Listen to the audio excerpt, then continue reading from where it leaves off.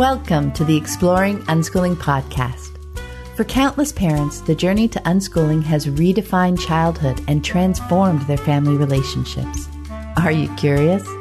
Together, let's explore what living and learning looks like without school.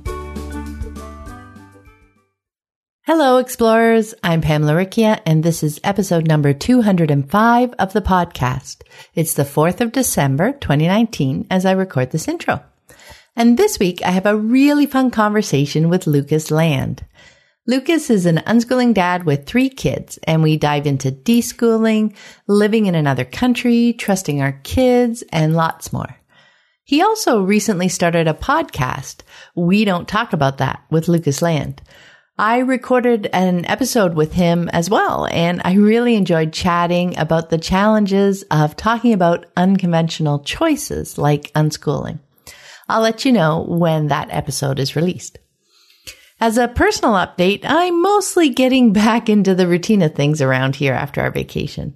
I'm loving up the doggies, lots of grocery shopping, and remembering to walk out the door a few minutes earlier for things because I need to clean snow off the car, things like that. And I want to take a moment to thank everyone who has chosen to support the podcast through Patreon. And a big welcome to new patron, Stephanie Casson. Hi, Stephanie. I deeply appreciate all my patrons. Your generous support not only lets me know that you guys enjoy the show and want it to continue, it allows me to spend time creating episodes every week and to keep the podcast archive freely available to anyone who's curious and wants to explore the fascinating world of unschooling. If you'd like to join my community of patrons and scoop up some great rewards along the way, check out the Exploring Unschooling page at patreon.com. That's patreon.com/exploring unschooling. And now let's dive into my conversation with Lucas. Welcome. I'm Pamela Riccia from livingjoyfully.ca, and today I'm here with Lucas Land. Hi, Lucas. Hi, glad to be here. Oh, yay. I'm really excited to have you here as well. Just to let people know, I recently connected with Lucas when he invited me to be a guest on his new podcast. I had a great time chatting with him, so I thought it would be wonderful to have him on to share his family's unschooling experiences up to this point anyway. And I am very happy he agreed. So to get us started, Lucas, can you share a bit with us about you and your family? Yeah. So we currently live in Santa Cruz, Bolivia. I'm working with Mennonite. We are both working with, me and my wife, working with Mennonite Central Committee here. This is our second time actually working in Bolivia. And we have 3 kids. Our oldest, Asher, is 13. Lydia is 11. And Dorothy, the youngest, is 6. So one of the big, I'll probably talk more about this, but right now they go to a school here in Bolivia because homeschooling in general is not recognized as a legal form of education. There are some groups that are advocating for homeschooling here, but because of being foreigners and working with an international organization, we kind of have to follow more closely the laws. And so that's a whole other kind of thing. Unschooling in school is kind of a weird dynamic, but yeah, so that's us. What else? I'm not sure what else to say about us. We enjoy role-playing games and board games. All the kids kind of like that stuff. Of course, like a lot of kids, they're into YouTube and video games and, all that kind of stuff. We've been happy that our internet is good enough that especially our oldest, Asher, he plays a lot of online games and has a kind of a group of friends that he connects with through gaming, and he's been able to keep that up living here. So that's been good too. Yeah, that's a great bonus. But, to be able to, especially when you're traveling to new places, right, to be able to continue to do the things that you really enjoy is, I imagine, a really helpful part of the transition, right?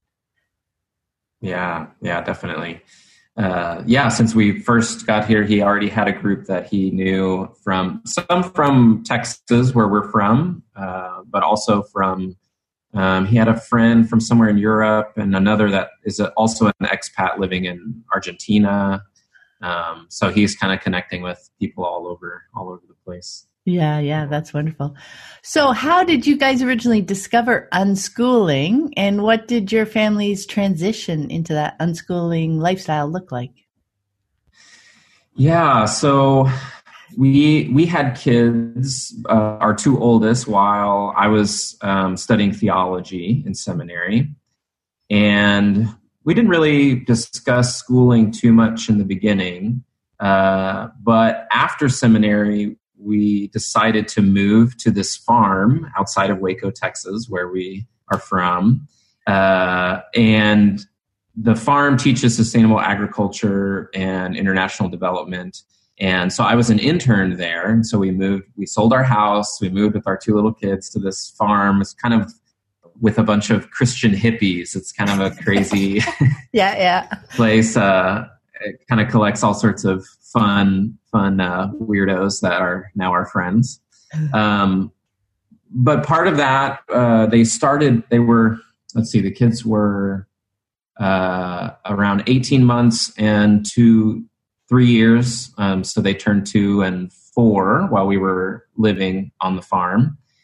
And so then we began to start thinking like, what are we going to do with schooling? My wife had been an elementary music teacher for many years, so she'd been in the school system working, but she also was in a music teacher is kind of in this position where you don't have all the testing pressures. And so she enjoyed it a lot, but also saw a lot of the things that kids had to go through and deal with, and was interested in homeschooling. And so we started kind of talking about it. Mostly she was doing a lot of times she seems to do all the research and then kind of drags me along the way in a lot of different things.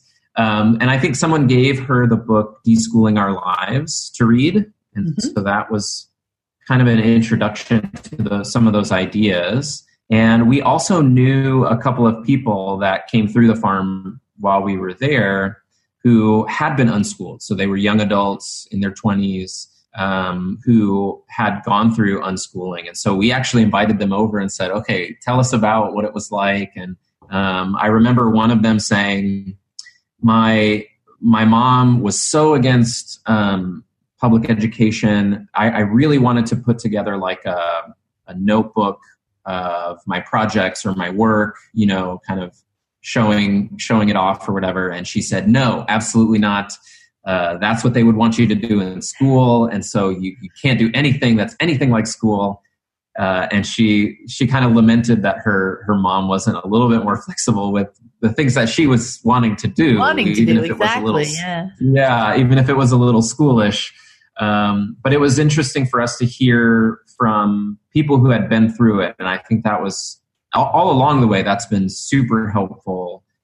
Because it is kind of feels very out there at first and very radical, and you're not sure. I was the one who had all the questions initially. I was asking the questions that now I'm used to people asking about, well, how, what if they need to learn algebra and calculus, or what if, how are they going to learn certain things, or how are they going to get into college? All those questions. I was the one with a lot of those questions. And my wife, Sarah, was the one kind of explaining, well, I'm reading and listening and learning a lot of this stuff. And so I was a lot slower at first to sort of get on board. That's normal though, because typically one parent is more interested at first, right? And starts doing the research and starts coming up with the ideas and starts questioning the things. So, and then it starts coming up in conversation, right? And then you start having conversations about the questions that the other parent or partner or whomever, has along the way. So it is, I'd say typical, but because that makes sense in our lives when you think about any interest, right? That's often the way it goes, or else you've met somebody else through an interest, right? That you already share, Mm-hmm. et cetera. So yeah, no, it makes a lot of sense that it goes that way. So speaking of all those questions, what so far has been the most challenging aspect for you of moving to unschooling? What did you kind of find the most difficult? Yeah. I think for me, the thing that was most difficult was probably the deschooling process for myself. Yeah. So trying to unlearn bad habits, or when things would come up, realize I'm kind of coming at it from assumptions that I've had before, or one thing that was really kind of formative for us, I think, as parents, was when we moved to Bolivia the first time. Our kids were going through culture shock, and we were relatively new parents, and I felt like we were still figuring out this whole parenting thing. And I remember our oldest, Asher, having a really hard time with his emotions and dealing with all the changes. I can look back and see that that's what was happening, but he would get very upset and angry. He wore glasses when he was really young, and so he would throw his glasses, and that set me off and was just like, you can't do that, Yeah. And so I didn't know how to deal with it or how to help him.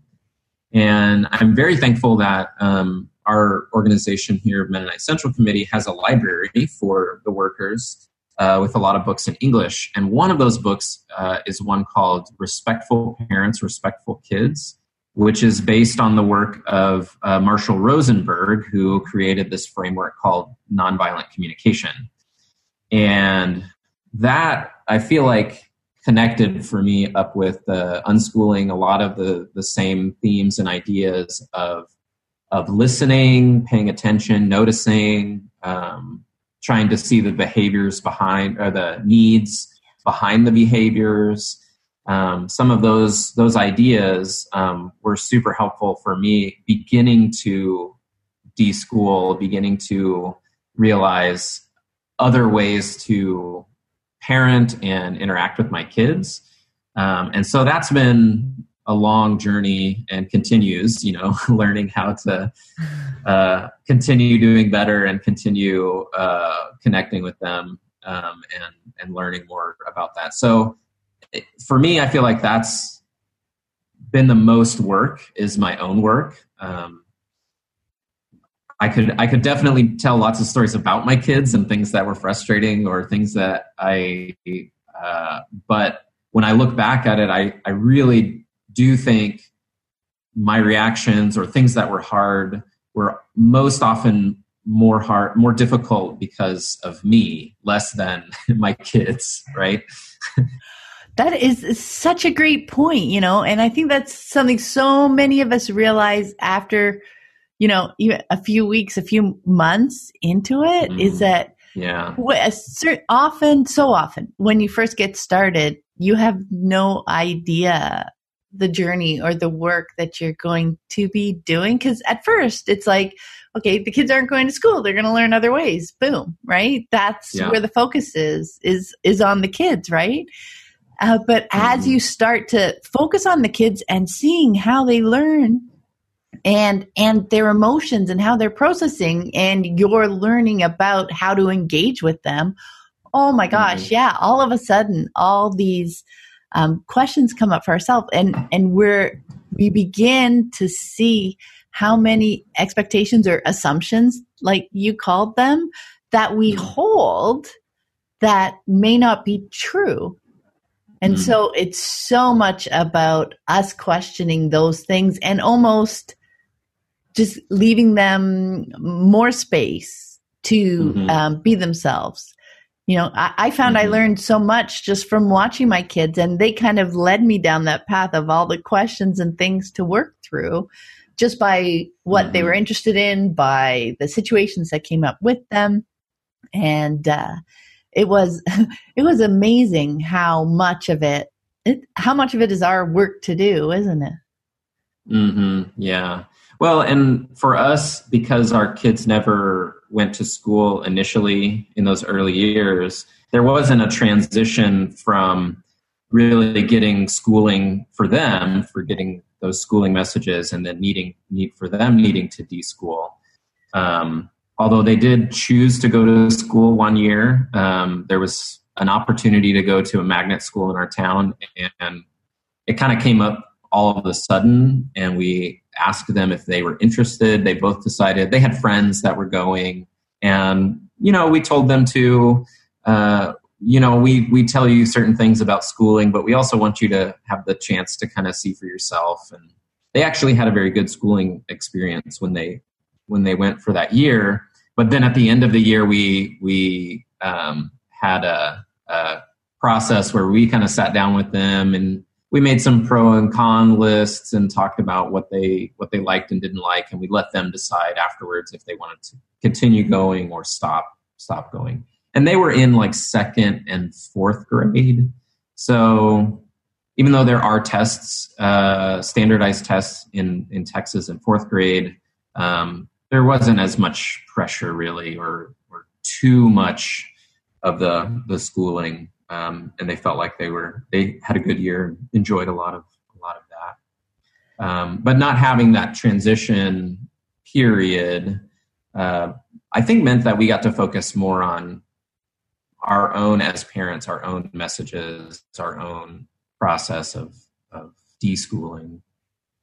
Yeah. So was there a big shift? So 2 things I don't want to forget to ask. A big shift parenting wise for them, because I guess that can be the other piece, not just literally whether or not they went to school, but as parents, as you were talking about nonviolent communication, that kind of stuff, the transition from more control to more connection and working with them rather than, trying to control what they're doing. Was there a shift for them in that area?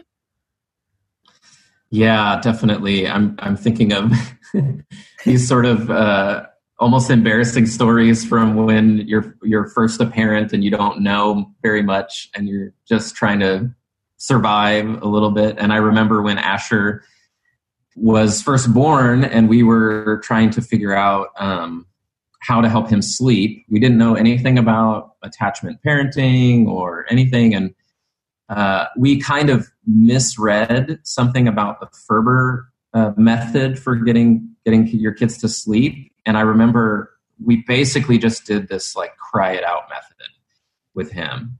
And I remember us huddled in the bed, listening to the baby monitor of him just crying for like 30 minutes and both just like cringing and like, are we doing the right thing? We feel so terrible. No. This is what we have to do. We have to do it this way. This is what it said, even though we had read it completely wrong. And, he ended up being able to sleep fairly quickly for quite a while, of course, until teething and like all those other milestones that disrupt and cause all your work that you've been doing as a parent. And then later on, we realized that we had completely misunderstood the Ferber method, and we felt so bad, and we're like, oh man, we totally messed up. We totally did it wrong, and I remember feeling really bad about that. But we learned more and grew and kind of got over the guilt a little bit of the mistakes that we made. And definitely, I feel like new parents are always trying to find some control because you're sleep deprived and you have all those bad habits of controlling things in our lives already. And so, yeah, the other thing I think the transition for us that moved us more away from control and forced us to have to wrestle with ways that we were still hanging on to some kinds of control was when we started doing some of the more radical lifestyle elements of unschooling, not just keeping them out of school and living our life, but we, as our kids got older and had devices where they had screens and everybody else is saying limit screen time. And, I guess my story about sleep fits well because, sleep is pretty precious. And I tend to be the one that's very grumpy about sleep. And so, the idea of kids being able to decide their own bedtime was real scary. How is that going to work? And my sleep's going to get messed up and I'm going to be just mad.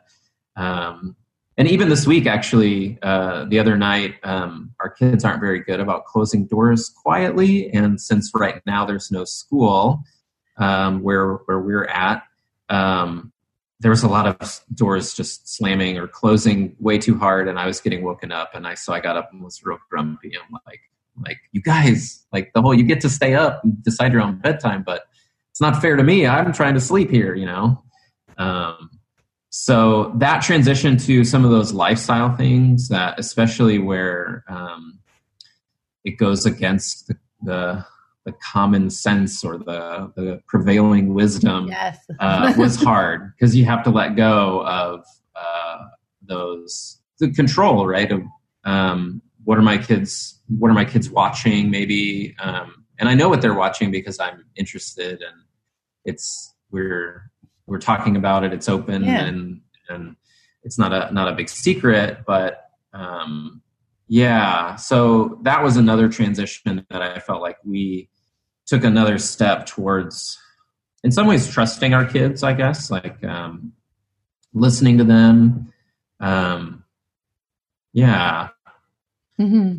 Another transition that my wife was mentioning this morning that I'm reminded was real tricky, continues to be kind of tricky for us.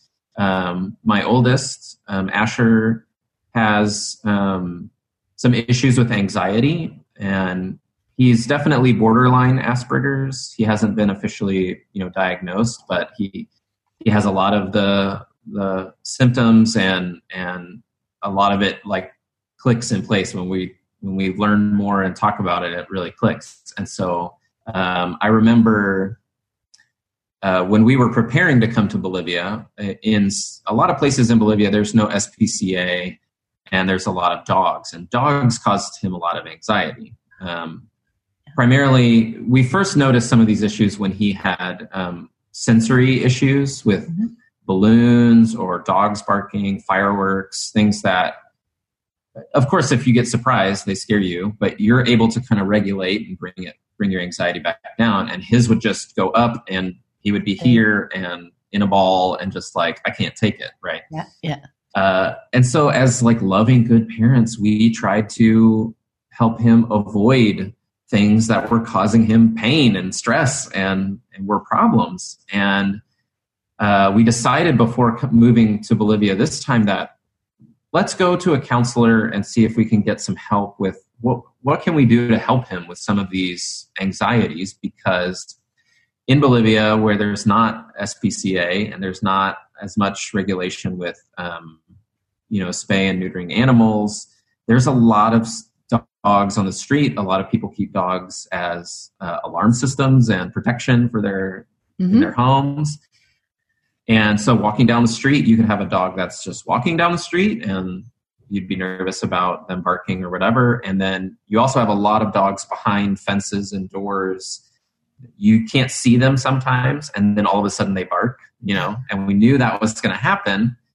And one of the things that we learned in going to counseling with him was that his anxiety is not helped by us helping him avoid things. And that was one of the things that we were like, oh, that makes sense. Your anxiety won't get better by avoiding it because you continue to be afraid of it or have those anxieties. You have to work at exposing yourself to it and being able to regulate better your responses and reactions. And you have to kind of go through it in order to work on that. And so that was a hard thing for us, especially thinking about unschooling and allowing kids a lot of choice. We want them to have a lot of choices, but saying, well, with this thing, you kind of need to do it even though you don't want to. And that was hard. It was kind of a little bit of a wrestling, like, oh yeah, we want them to have choices and do what they want to do. But in this area, they're saying for dealing with anxiety, for example, they need to work on it. And then how do you work with them when the kids are saying like, yeah, but I don't want to walk by that dog. Of course not. It causes me stress. Yeah, so that's interesting. Yeah. I mean, in this case, I mean, you guys were moving to Bolivia, right? So there were going to be dogs around, et cetera. So it, helping him that way to be moving through it, to figure out ways to move through it, because it was just going to be a fact of your environment, right? It wasn't going to be something that you could actively avoid, right? I mean, and you work with it and see how it goes, right? I mean, that is fundamentally one of the great things with unschooling is that, you went and you got more information about it. You got some ideas, you worked at it. If that wasn't working for him, you would keep finding new ideas. You know what I mean? What's going to work, if that was just going to be way too much for him to do that approach, to you had the right word. I've lost the word, but to put yourself in those situations, right? For moments and to practice dealing with them, right? I mean, if he was going to be so upset and refusing to do that, then you take another step in another direction and figure things out, right? But that's the great thing is that we are free to get all sorts of information, right? And possibilities and ways to move through challenges and then try them out and see if they're, working for us, if they're a possibility, a way that we can walk, and maybe it's a way you can walk a bit later, or you know what I mean? It's working with the individuals and the people and your environment and your family's choices and bringing that all together to see what works for you, right? I love that because that's such a great example of just living together, right? The other challenge for us living in Bolivia has been schooling. I mentioned before that they go to school now, and initially we said we would try it mainly because they would learn language quicker and they could make friends. And, we were really clear with them that it wasn't about grades or anything like that, but we thought it would be an easy way for them to connect with people here and make friends with Spanish speakers and help their language. But we weren't sure initially whether or not continuing to do homeschooling would be an option.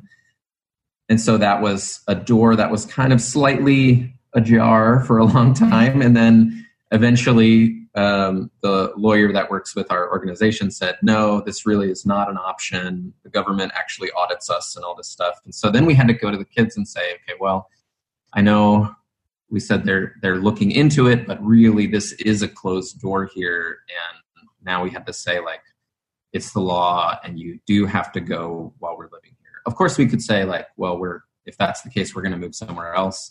But if we are going to live here and work here, well, we have to figure out how to work with it. And it's been nice for me to see, how our kids kind of do differently in the school system and here, and how the messages about schooling have really seemed to have gotten through pretty well. Asher, our oldest, is not very concerned at all about grades. He sees his report card and doesn't care, and it's like, whatever, I know, but it doesn't seem to bother him too much. Middle child is much more wanting to fit in and belong and make friends, and so she's a little more worried about the grades, and we keep reiterating to her, like, reminding her especially, you are doing something that's another level from what other people would be doing in school anyways, where you're doing it in a second language. And here there's not really, they do have a Spanish tutor, but the schools don't have help with people who don't speak Spanish as a first language. And so imagine being in North American school systems with zero help on language, and it's just sink or swim. Like, I keep telling them, like, I can't believe you guys are doing any of it. Like, that's crazy, that's really, really hard. So, give yourself a break. And then the youngest is kind of mostly in her own world. And so I always kind of celebrate with her when she's doing her own thing in class sometimes. And the other kids are real worried about it. They're like, because it's a big deal. And so they're like telling me, Dorothy's not doing what she's supposed to do in class. And I'm like, oh, okay. All right. Well, thanks for letting me know. And then she shows us some of what she's doing. And the funny thing is, she loves watching YouTube, and she watches everything from these Gotcha Life is one thing that she's really into. So she watches all those videos, but somehow she found a channel that's about numbers and video and letters. And she's just been watching those a ton. And I was like, oh, interesting. So she sometimes she doesn't do school at school, even though she's also learning Spanish and doing a lot of other things. And then she comes home and is like interested in watching videos about numbers and letters. Like nobody asked her to do that.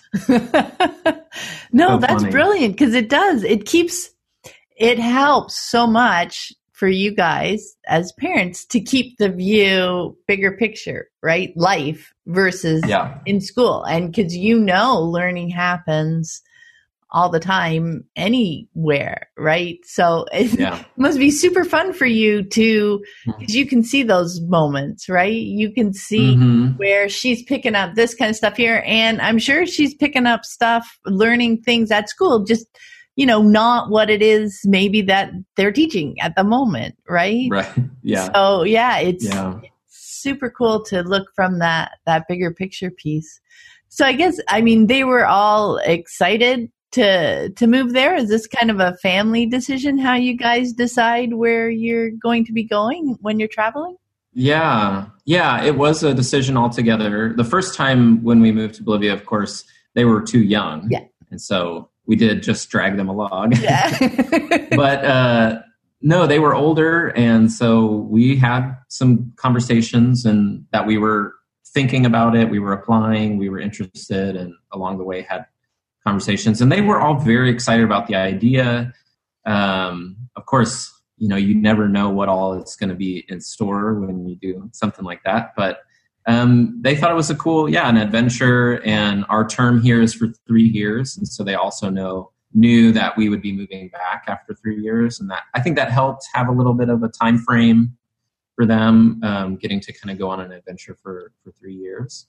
And it's, they continue to be part of that conversation especially with schooling has been a process. They weren't all very excited about it.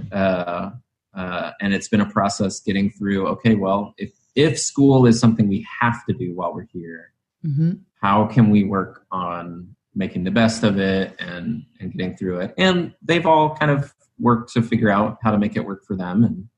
And so it's been good. It's been a bit of a hard transition the first year, especially as everybody kind of gets adjusted, But it sounds like, you were talking about each of them, and, it sounds like they are kind of finding their niche, and it is, again, just a great opportunity for conversations, isn't it? And there are different conversations with each child, right? That's the other awesome piece about being individuals, with your son, he's like, yeah, whatever, I'm there, I'm doing my things, he is not feeling, I guess, so much of the judgment or framework of the school, or feeling the need to satisfy it, and then more conversations with your daughter, right? About, okay, that is the framework, that's what they're looking for, bigger picture, you're still you. It's not about how they define you, and you have the choice to meet the things that they're looking for. It's not an expectation. It doesn't define you, what your choice is, right? And then Dorothy's just being Dorothy, which is awesome. Yeah, exactly. So what is the best thing about your Bolivia days right now? What are you guys most enjoying about it? Yeah, well, when there's not kind of a national strike going on like there is now after an election, we're a little bit stuck at home. I've really enjoyed being able to take vacations deliberately sometimes when there's school and say like, hey, we're okay with it and don't mind. And as long as the school isn't giving us a hard time about it, we're okay taking vacations when other kids have to be in school. And so that's fun, getting to visit different parts of the country. We've done some vacations in the Amazon. There's a town called Villa Tunari that is right at where you go one way and you're in the Andes Mountains, and the other way and you're kind of in jungle. And so that kind of stuff is really fun to see and visit different places. I had a note on one other thing that I really am enjoying right now that I'm forgetting. Let's see. Oh, yes. And I was going to mention this, that because the kids are going to school, sometimes I have to help them because their textbooks are, even Asher, who's in 8th grade in his school. My Spanish is pretty good, but 8th grade textbook Spanish is still pretty hard, when you think about it. Yeah. And so for like his class, when they're learning about history, or in Lydia's case for social studies and language, I needed to help them with translating and reading their textbooks somewhat. And that has been super fascinating. So I remember one time helping Lydia, and it was explaining how the Bolivian constitution is set up. So there are certain rights in Bolivia for indigenous people to have representation in the government. And so it's very different. So each group, each indigenous tribe is allowed one representative without any election. They get to appoint somebody to be a representative. They can also run in an election to be elected as a representative, but they're not that one representative. And so that way they're trying to find a balance in representation for all the groups, but also representatives that represent all the people. And I remember reading that and translating it for her and thinking, oh my gosh, she would never be learning this anywhere else. This is so cool, all the geography is about South American geography, the provinces in Bolivia and the different cultures within Bolivia and the different regions, all of that kind of stuff. History and even the stories that you read in like a language arts kind of class are about legends from the Incas or the Guaranis or the different groups that in Bolivia everybody hears growing up about certain characters in Incan tradition, Incan folklore. So that kind of stuff has been really cool, even though it's not about them like needing to know it to get a grade, but just reading it and then being like, wow, you would never learn this if we were, even in the States, if we were unschooling, you might not have been exposed to that, And so it's an aspect of world schooling that I really love, just them getting to see these perspectives just by being in a different place, that you wouldn't really, unless somehow you really got into Latin America, maybe, I don't know, it's possible, but it's less likely, right? But when you're in a place and surrounded by a culture, you get exposed to lots of different things. And that I really, really enjoy and love that they get to do that. Yeah. And that is something that I see with families who like to travel, right? They really enjoy that aspect of learning more about the culture and the history of the places that they're in. So, to me, that is, because different families have different like interests and ways to connect. Like I'm just imagining you guys over the textbook, figuring out what it says and having a really fun connecting conversation around it all. Right. So it is about what different families enjoy doing. And those are kind of the family conversations that come up, right? Something that that the different people in the family enjoy. You know, it's what inspired you guys to even start talking about going there, right? I imagine part of that is the adventure and excitement of checking out a new place for an extended period of time, right? Yeah. Yeah. I definitely would say that mixing schooling and unschooling is very difficult. That's probably been the experience of a lot of people. So I'm just thinking, as you were talking about reading these textbooks together, it's a mix, right? Like there's a mixture of this feeling of like, I don't want to deal with the school being mad at me about their grades or something. And there's a little bit of rebelliousness and unschooling principles that I try to come back to. But it's really hard to be in that environment and not feel the pressure and the influence sometimes. And we've had to, I want to be honest about that, like journey and what that's like, because we come back to our unschooling principles, but usually it's because we've been pulled in a certain direction and feeling like, how do we make this work? And needing to make it work sometimes feels like, well, just going with it, And so needing to come back to our principles and saying like, no, remember, we don't agree with that, or we don't believe in that. And so how can we do this in a way that honors that and continues to go in that direction, even though we're in a situation where schooling is required. Yeah. It's not a choice you have in this particular environment right now. But yeah, and it goes right back to what you were saying at the beginning, right? How much of this lifestyle is our work, right? Like you said, you're noticing when you're getting pulled. And yes, definitely. It's easy. I mean, and it doesn't go away.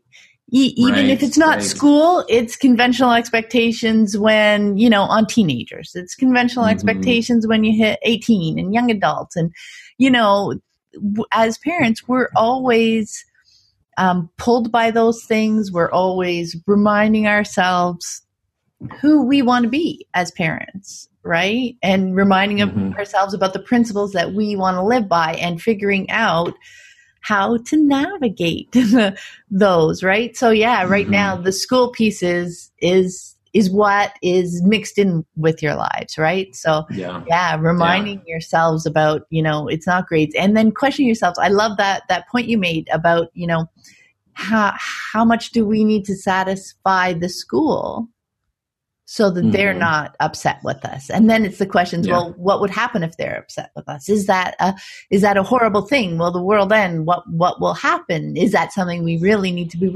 all those questions to work through that. Yeah, no. So thank you very much for bringing that up. And it's a bigger picture thing. Like even when you guys are no longer there are going to be other things that come up about those conventional kinds of questions, and that's life. That's living an engaged life, I think, where versus just doing what's expected, because there's expectations at all ages, right? And, you can just kind of feel like I just want to go with the flow and do whatever I'm supposed to do. Or, I'm going to figure out what it is for me, the person I want to be, the parent I want to be, what this means for me, what choices are we going to make within the context of your lives and the bigger picture choices that you're making. So yeah, it's all, it's not easy. It's never easy, right? Right. Which leads so beautifully into the next question, because I wanted to talk about your podcast. Yeah. It's not easy, as people, I wonder, listening in the audience, as you said, I don't want it to make life seem easy or anything. And it's the same with all our guests. We've thought through these things. We've come across these challenges and we continue to, right? So we talk about how we work through them, the benefits that we see with them, with our children, our life together. That's what's so fascinating. Why, I've had 200 episodes now, because these conversations are fascinating for me, right? Yeah. So, yes, you recently started a podcast that's called We Don't Talk About That with Lucas Land. Yeah. I would love to hear the story behind that. Yeah, well, I used to write a blog, a couple different blogs, but the latest one was called What Would Jesus Eat? And it was during seminary. I was kind of processing a lot of things I was thinking about in terms of food and agriculture, sustainability, along with theology and reading the Bible. And so I was kind of blogging about that. And so when we lived here in Bolivia before, I wrote a lot. I did a lot of writing and kind of processing that way. And so I kind of thought I would pick that back up, being back in Bolivia. And I had read a book that I was really thinking a lot about and trying to figure, how do I process this? And wasn't motivated to write really. And so somehow, I'm not remembering how the idea came up. Somebody mentioned, like, what if you did a podcast? And I thought, oh, podcast, I could do a podcast. Haven't really thought about that. I'm not like a audio engineer or anything.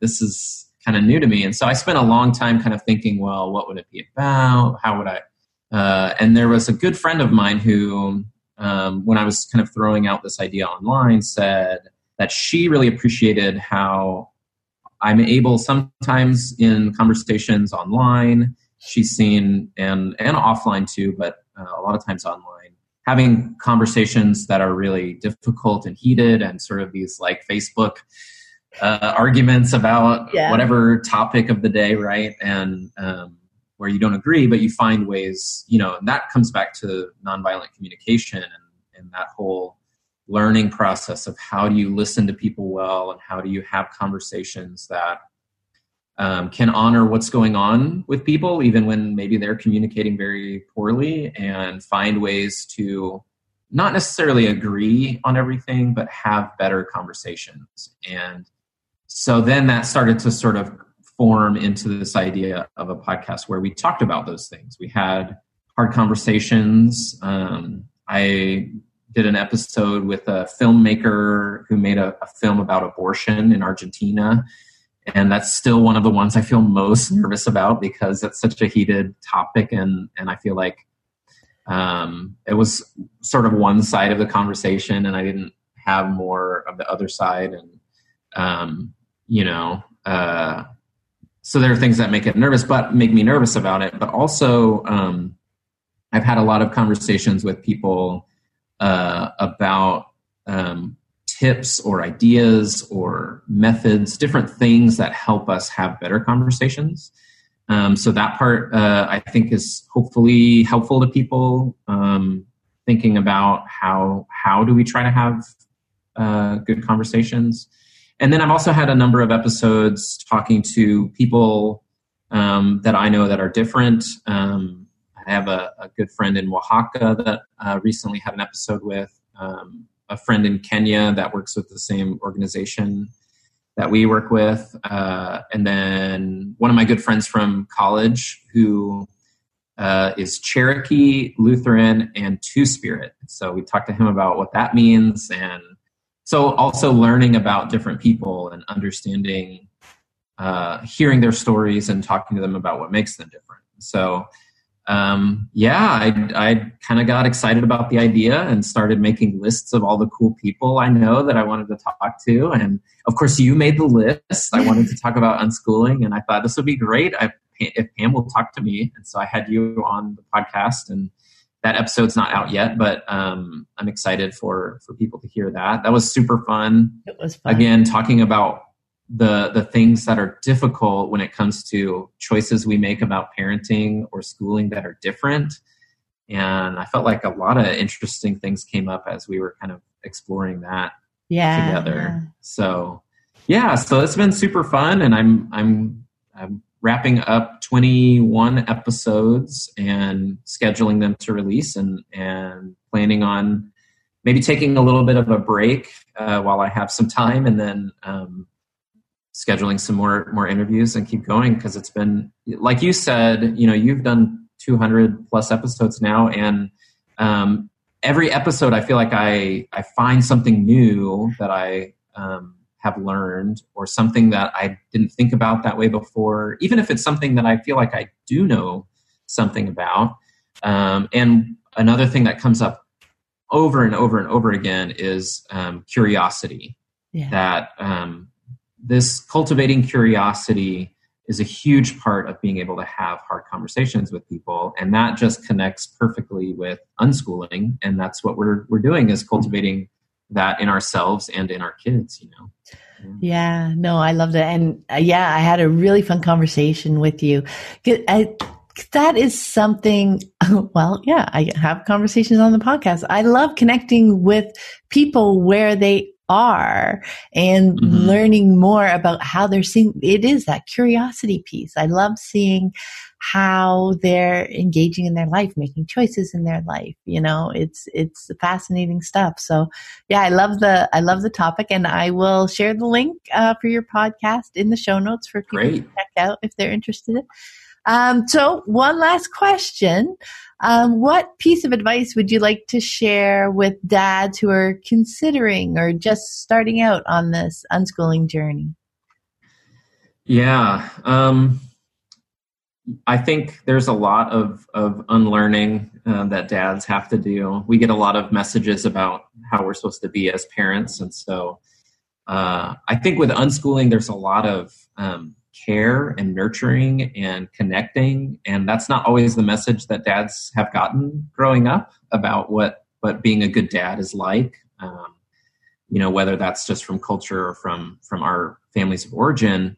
And so focusing on yourself, and as we said before, like doing the work on developing yourself as a better person and a better parent, that has so many helpful ramifications for parenting. And so I really, recommend doing some of that work, kind of unpacking what did you learn about what it means to be a dad, what it means to be a male in your culture, and then what can you, how can you learn and grow in ways that cultivate curiosity and nurture and connect with your kids more. I think that's really hard. And I think the other thing that can be really difficult is learning to trust our kids. We sort of live in a culture where experts are sort of on pedestals and, being experts about things. And we kind of treat our kids that way too. I'm the expert on life because I've been alive longer than you. And usually our kids have a lot to teach us about things that, when we kind of take that position as an expert and not as a learner. And I still do it. I still do it all the time because I have a 13-year-old who really likes to argue with me. And there's some times where I'm pretty sure he's wrong, like I do know something, right? I know things too, and it's okay for me to know things. But being open to listening and taking a posture that's less as an expert and more like, oh, I heard it differently, and well, let's look it up. Let's Google it. Let's see. And this is still a little bit hard for me to say, but not gloat that I was right, because I really love being right. It feels good to be right. But being able to say like, oh, okay, cool. Or finding something that I learned that was different than what I thought maybe. And then still saying, oh, okay. So I was right about this aspect. This particular thing. I still got to get it in there. But, I learned this other thing too, But that, so, you know what? That's one nice thing too about the kinds of relationships that we have with our kids. Like they're okay when we're right too, for the most part, because it's like, it's not a competition. We're not, keeping track of how many times you were right and I was right and bringing that power into the conversation. It's like, oh man, yeah, you were right. It's not a big deal one way or the other. It's something you can laugh about. It's something that, depending on the moment, nobody may even mention in the moment, Again, it's about the individuals and it's about feeling out how the conversation's going, right? And are you going to be, putting a block in the way with with the next thing that you say, or are you going to be keeping it open, keeping it engaged, keeping it curious? Because that's the other thing. It's so interesting to find out how they came to that fact or that piece of information or that perspective, because that's one of the things we learn as parents, right? That so much less of what we think is right or wrong. Like facts, yes. I mean, but then again, sometimes there's perspectives. Context probably is the best, way to put that too. So it's not just about that one little piece of information. It's about the web. How does that piece of information sit? Where did you pick that up? How might that have got, it's all really fascinating, isn't it? Yeah. One area I remember that my kids, and I think the idea that they like to challenge and they like to sort of push things, and it's not always about whether or not they're actually right or wrong. Sometimes it's just about asserting themselves as having opinions or having ideas. And I know for a long time, my kids were really into, the two oldest especially, were really into conspiracy theory videos on YouTube. And they would talk about flat Earth and some of these things. And it really kind of, like, I would get worried and like, oh my gosh, like I need to. And I do think media literacy is important, right? We should be trying to, well, how do you know whether or not that's true? How do you know it's possible conspiracies exist, but how would you know whether or not to trust that was real, Yeah. And part of me wants to just say like, oh my gosh, that's terrible. You can't, and I remember Lydia coming to me and wanting to argue with me about that it was that the earth was flat, and very earnestly and seriously. And I had a hard time knowing whether or not she was serious, Yeah. And it turned out she wasn't actually serious. She just really enjoyed trying it out and making those arguments. And what would I say? How would I respond? And all of that kind of stuff. And then she was kind of laughing about it and being like, yeah, I know, Dad, I don't really think that that's true. And it almost kind of put me at ease a little bit. But again, it's this thing of like trusting them. Like, I don't have to assert that they have to believe me because I'm the authority or because I'm the expert. I can trust that if I have a conversation with them, I can throw out ideas or ask good questions, and they can learn how to figure some of those things out for themselves.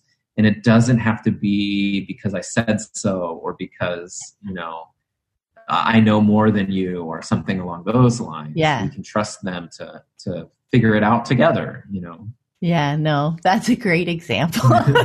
Because so often, right, it's keeping that conversation open and going and being curious, so that, because eventually chances are you'll find out what it was, what their motivation is, right behind it. Because so often what we see on the surface at first really isn't it. Like you said, it wasn't about flat Earth. Right? It was really about, engaging in that conversation. Can I convince, how would I do in a conversation like that? Right. And you were the willing participant for at the time. At least somewhat willing. It was somewhat willing. Yeah. Maybe with your eyes going, what do I do? Yeah. Oh boy. Here we go. Yep. But yeah, exactly. So often, like you said earlier too, right? We learn so much from our kids, and they are so much more capable than, conventional ideas tell us at first, right? And building that trust, that they're exploring this world and having those conversations about media literacy, all the, information. I mean, just all those conversations, and things don't have to be solved in that moment, right? Or figured out in that moment. It's an ongoing process of building those skills, building that understanding, knowledge, all that kind of stuff builds up over the years. And it's not even school years anymore, right? Because you and I, we're still learning all the time, aren't we? Right? So this is kind of a lesson. Yep. So that was awesome. Yeah. Thank you so much, Lucas. I really appreciate you taking the time to join us. Thanks so much. Yeah, it was super fun, and I'm excited. I know that my wife is really excited to listen to my episode when it comes out. Oh, she would never want to be on the podcast herself, but she's really excited that I got to talk to you. That's awesome. Hi. And before we go, where can people connect with you online? I'll share your podcast website. Is there any other way? Is that the best way for them to connect with you? Yeah, the podcast is at wdtatpodcast.com, and then all the social links and stuff are on there, and that's probably the best way to find me and connect with me. Awesome. Thanks so much, Lucas. Have a great day. Bye. Yeah, you too. Bye. Thanks. Bye. I hope you found this episode helpful on your unschooling journey. And be sure to check out the wonderful archive of earlier podcast episodes. The conversations never go out of date. And you can find more information about my books, my Patreon community, and the Childhood Redefined Unschooling Summit at my website, livingjoyfully.ca. Have a great day.